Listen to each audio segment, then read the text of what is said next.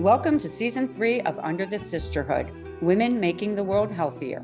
We'll be featuring a series on investing in women's health, showcasing 5 powerhouse investors and venture capitalists over the next 5 weeks. Our conversations will focus on many different aspects of women's health and wellness. We'll examine women's health in general, sexual health, reproductive health, and menopause, and what it means to invest in them. This is a podcast to celebrate women and all that they do in our world. I'm Elizabeth Elfenbein. Let's get under the hood.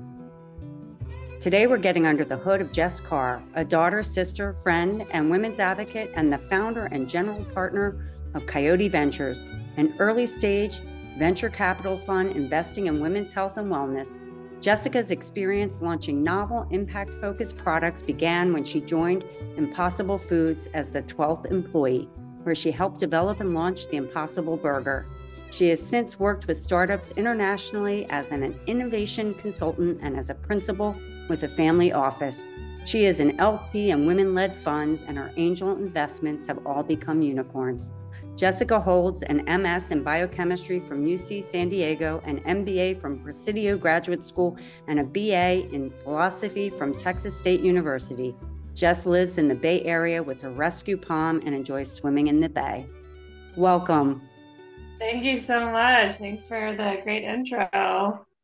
Well, you have a wonderful story. I'm so excited. Season 3 is all about women making the world healthier. And I think it's amazing, the series we're doing with the Women's Health VCs, because you're investing back into women. And so if it's okay, I'd love to get going.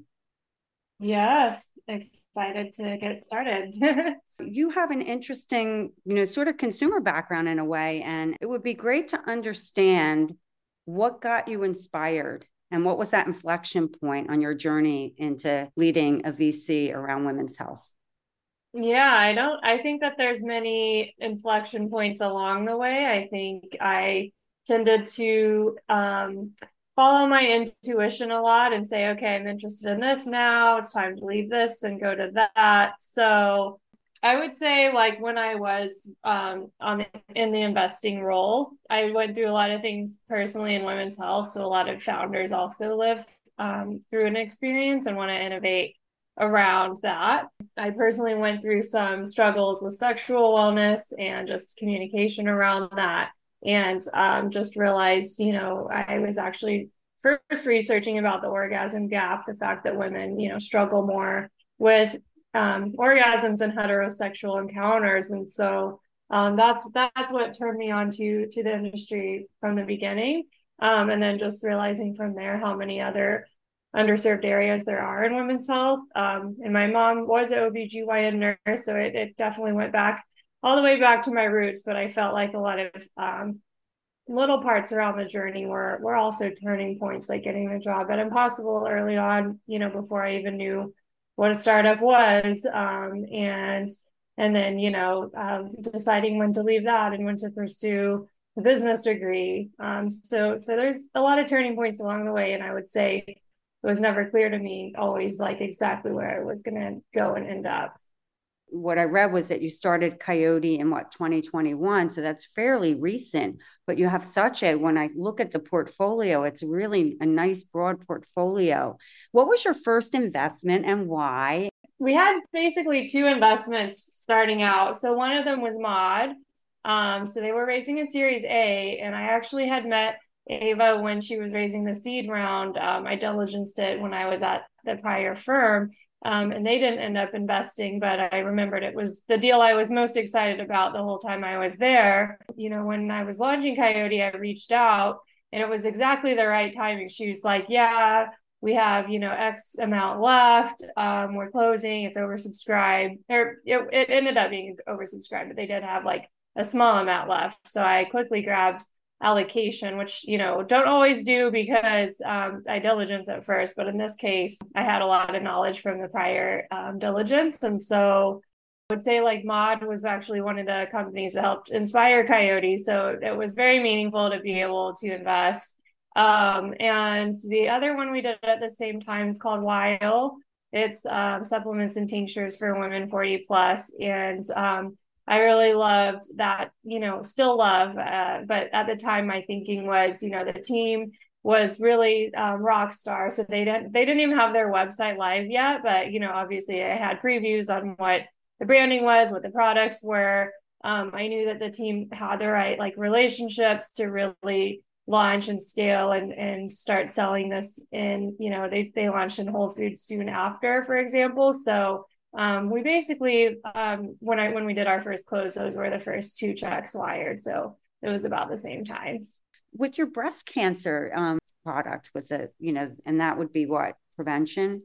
Yeah, it's called Gabby. So they collect a lot of information to understand what someone's risk, one individual's risk could be for breast cancer. So it is looking at prevention. So even with there's a lot going on in terms of like early diagnostic screening. So a lot on the like molecular test side, for example, or just bettering the mammogram experience. But this one is all through a digital platform, so it could also work hand in hand with those. That's awesome. I mean, anything. And, I think I heard recently what it's 1 in 8 women. I interviewed Efrat Roman. She's the founder of Easy Bra from Israel. And she is also a breast cancer survivor. And I think she was saying that 1 in 8 women globally will experience breast cancer. So, I mean, if you can do anything for detection of that, early detection, we know that easily go into remission and be cured. That's awesome. You started your fund in 2021, so you've got a vast portfolio. How do you see it growing? What are you imagining? I definitely like having synergies between the companies. So I love seeing, partnerships, how they can work together. So we've seen some partnerships on the sales front already happening, some on the marketing front also happening. So I do see it being a comprehensive portfolio that can cover, lots of different ages of women, the stages of their lives, as well as sort of different needs that will come up at different points. So some of it is preventative, some of it is related to like an actual condition, and some of it is related to age. So sort of like Weil is a supplement you can take in your 40s. And then some of it is on the sexual wellness side. So yeah, I see a lot of growing sort of the reach and how it can continue to improve lives. So there's a lot of other areas where we haven't done as much investing. So looking to definitely expand all of that. That's great. Question about that. That's really interesting that you're saying it's one thing to create your portfolio and see the synergies amongst them. Are you connecting the dots to the different founders so that they can work together and have partnerships, or is it happening organically? No, yeah, I'm directly connecting a lot of them. So, like the endo company is now connected with the fertility company, because like as so this is like endometriosis is the number one cause of female infertility. So a lot of times at the fertility clinics, they'll get tested for endo. And so one of the companies that I've met that isn't in our portfolio, but they'll be launching together. And then our fertility company is helping secure financing for fertility. And so that company is also planning to be involved in these sort of partnerships, for example. And I was reading about your fertility, that company, the investing in it, and I think it sounds like a wonderful, because it's such an expensive proposition. So I was really, just happy to know about that, because I know of women who are challenged when it comes to, getting pregnant. So it's nice to know that something like that exists out there to support their ability to do it. Eggs, yeah, it's called sunfish. So Exactly. I know, sunfish. I mean, it's great. And yeah, are you covering conditions? Like where do you see that going? Are you more interested in more the prevention and diagnostic area?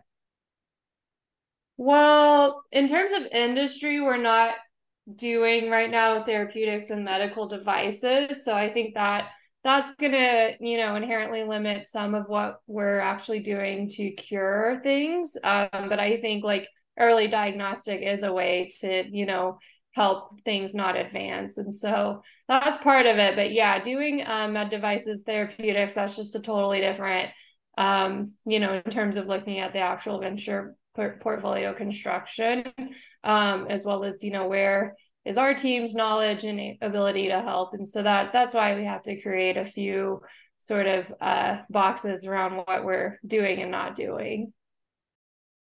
Thanks for that. Have you felt like it was interesting in talking to another VC and talking about the approach? She went and I think her first investment was around sexual health as well. Have you felt the same challenges with that in terms of getting funding for your overall? For example, we're raising from Bank of America and looking at, how conservative they might be. And so I, put the whole summary of all of our portfolio companies, and we have two in the sexual wellness category, and they, yeah, had no issues. And so I was really thankful for that. So I think it definitely depends on who you're speaking with, but I do remember a few funds that would, reach out and say, hey, we want to co-invest.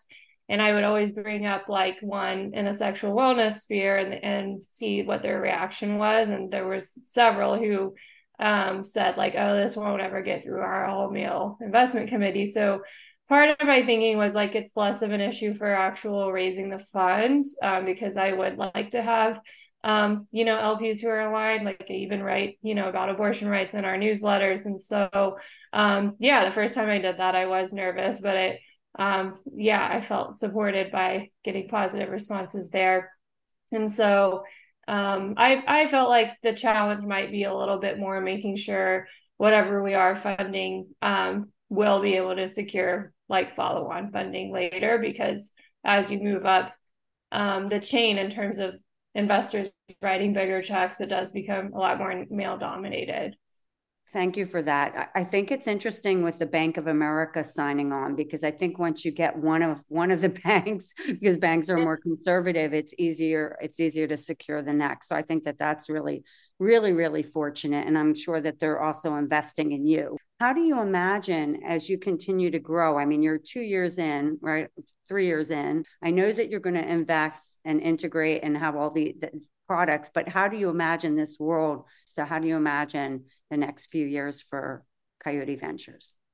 I am working hard to figure out who our best like follow-on investors and acquirers, for example. That's always part of the job in nurturing relationships with other funds and really speaking to some markets they might not be familiar with. Like that was why actually Sunfish really they raised around and mostly had insiders in, but they said, oh, we really want a women's health fund so that when we're raising the next round, like, I could be pulled in and really educate about the market.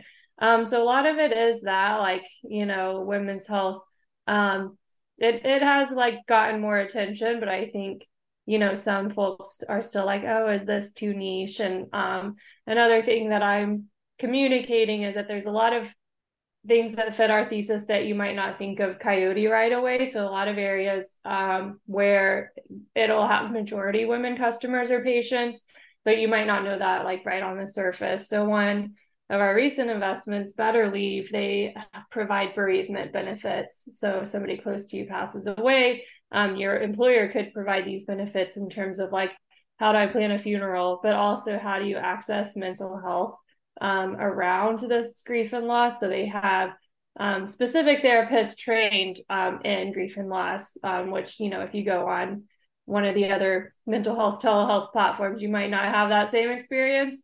And that's exactly like it fits, our thesis because they do have more women customers. And you do think about, especially like towards end of life, women are living longer. So yeah, there's a lot of things that still like it's not a broadening of our thesis, it's very much like advancing health. But there might be a lot of companies like that we'll do next that people might not have thought of Coyote right away, because usually they associate Coyote with like only women specific type conditions. Well, I think first of all, I think it's great that you own that, but I think it's also wonderful that you're able to broaden that. And Better Leave is a really interesting proposition. I think when you think about the caregiver, and all the suffering, and it's interesting because you have caregivers who are caregivers to children, caregivers to parents, who are aging, to your point, and so there's all different types of caregivers. So I think that that's a really good investment. Actually, I've Yeah, done a lot of or work on. people, other things that other people using the platform you might not think of right away as like a pet loss or a pregnancy loss. Like there's other types of grief and loss where there might be a friend, like you might not have even been a caregiver, but you might still be grieving. So yeah, it is a pretty wide net in terms of who, is potentially grieving and could use this type of help. What are you passionate about? What is it that, makes you want to do it separate of making money? I mean, clearly you've been lucky. You've been like investing in all these unicorns. That's a pretty great run. But what gets you excited about it, about what you're doing today? I think the most exciting thing is seeing the impact of what's out there. And so seeing, like even the endo diagnostic, like talking to people who need it. And then, on the flip side, I mean, not hasn't happened with this one yet because very few people have, they've had a clinical trial of less than 100 people so far. But, like things like Impossible when we launched that, like seeing the product out in the world and how it is like changing the way that we think about things. And so like with women's health, thinking about how some of the companies are out there talking about periods and menopause and changing the conversation as well as making products that really benefit people as well. So yeah, like something like preventing someone from getting stage 4 cancer when they're like under 40, for example. So yeah, I think definitely seeing how these like game changing products can really change the world.